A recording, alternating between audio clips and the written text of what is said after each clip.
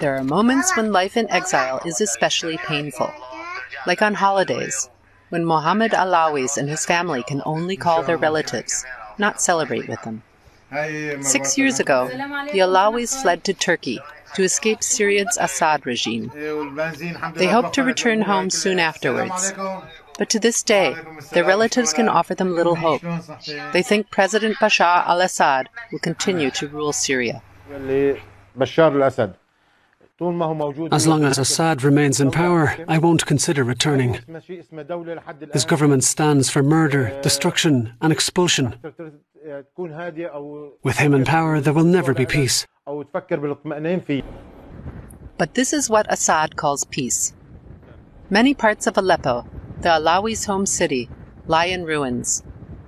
Aleppo is under the control of government troops, but most of its residents have fled. Many live in Turkey, like the Alawis. In Syria, Mohammed Alawis earned a good living as a sign painter. In Istanbul, he repairs motorcycles to get by. His children haven't been able to go to school for 2 years now. The money I earn just covers the bare necessities. Again, this year we couldn't buy our children new clothes for the holidays. But in Syria, it's even harder than here. There's virtually no work. In Aleppo in particular, basic foods and fuel are in short supply. Relatives keep them informed about what the mood is like in their homeland. That President Bashar al-Assad is standing for re-election is like a slap in the face for many refugees. Bashar's elections? He's clinging to power and won't go of his own accord. After every election, they claim to be elected by the people. But the people have fled abroad. In reality, he only receives few votes. The Alawis can't wait to return home to Aleppo. But Mohammed has lost all faith in the Syrian opposition. At first, the revolution took place under one flag and for one goal.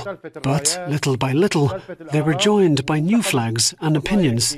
More and more groups got involved, and the revolution failed. As they say, too many cooks spoil the broth. The Alawis say their children's memories of Syria are fading fast. In Turkey, the family can live without the fear of bombs, yet their future is anything but certain. The coronavirus pandemic and Turkey's economic crisis have hit these refugees especially hard and made them even more homesick. I miss my relatives and all the gatherings and celebrations before the war. We were happy and life was good. Here I feel lonely, without my mother, father, or sister. My heart aches because they're not here, especially on holidays. It's really hard to have to live in a foreign country.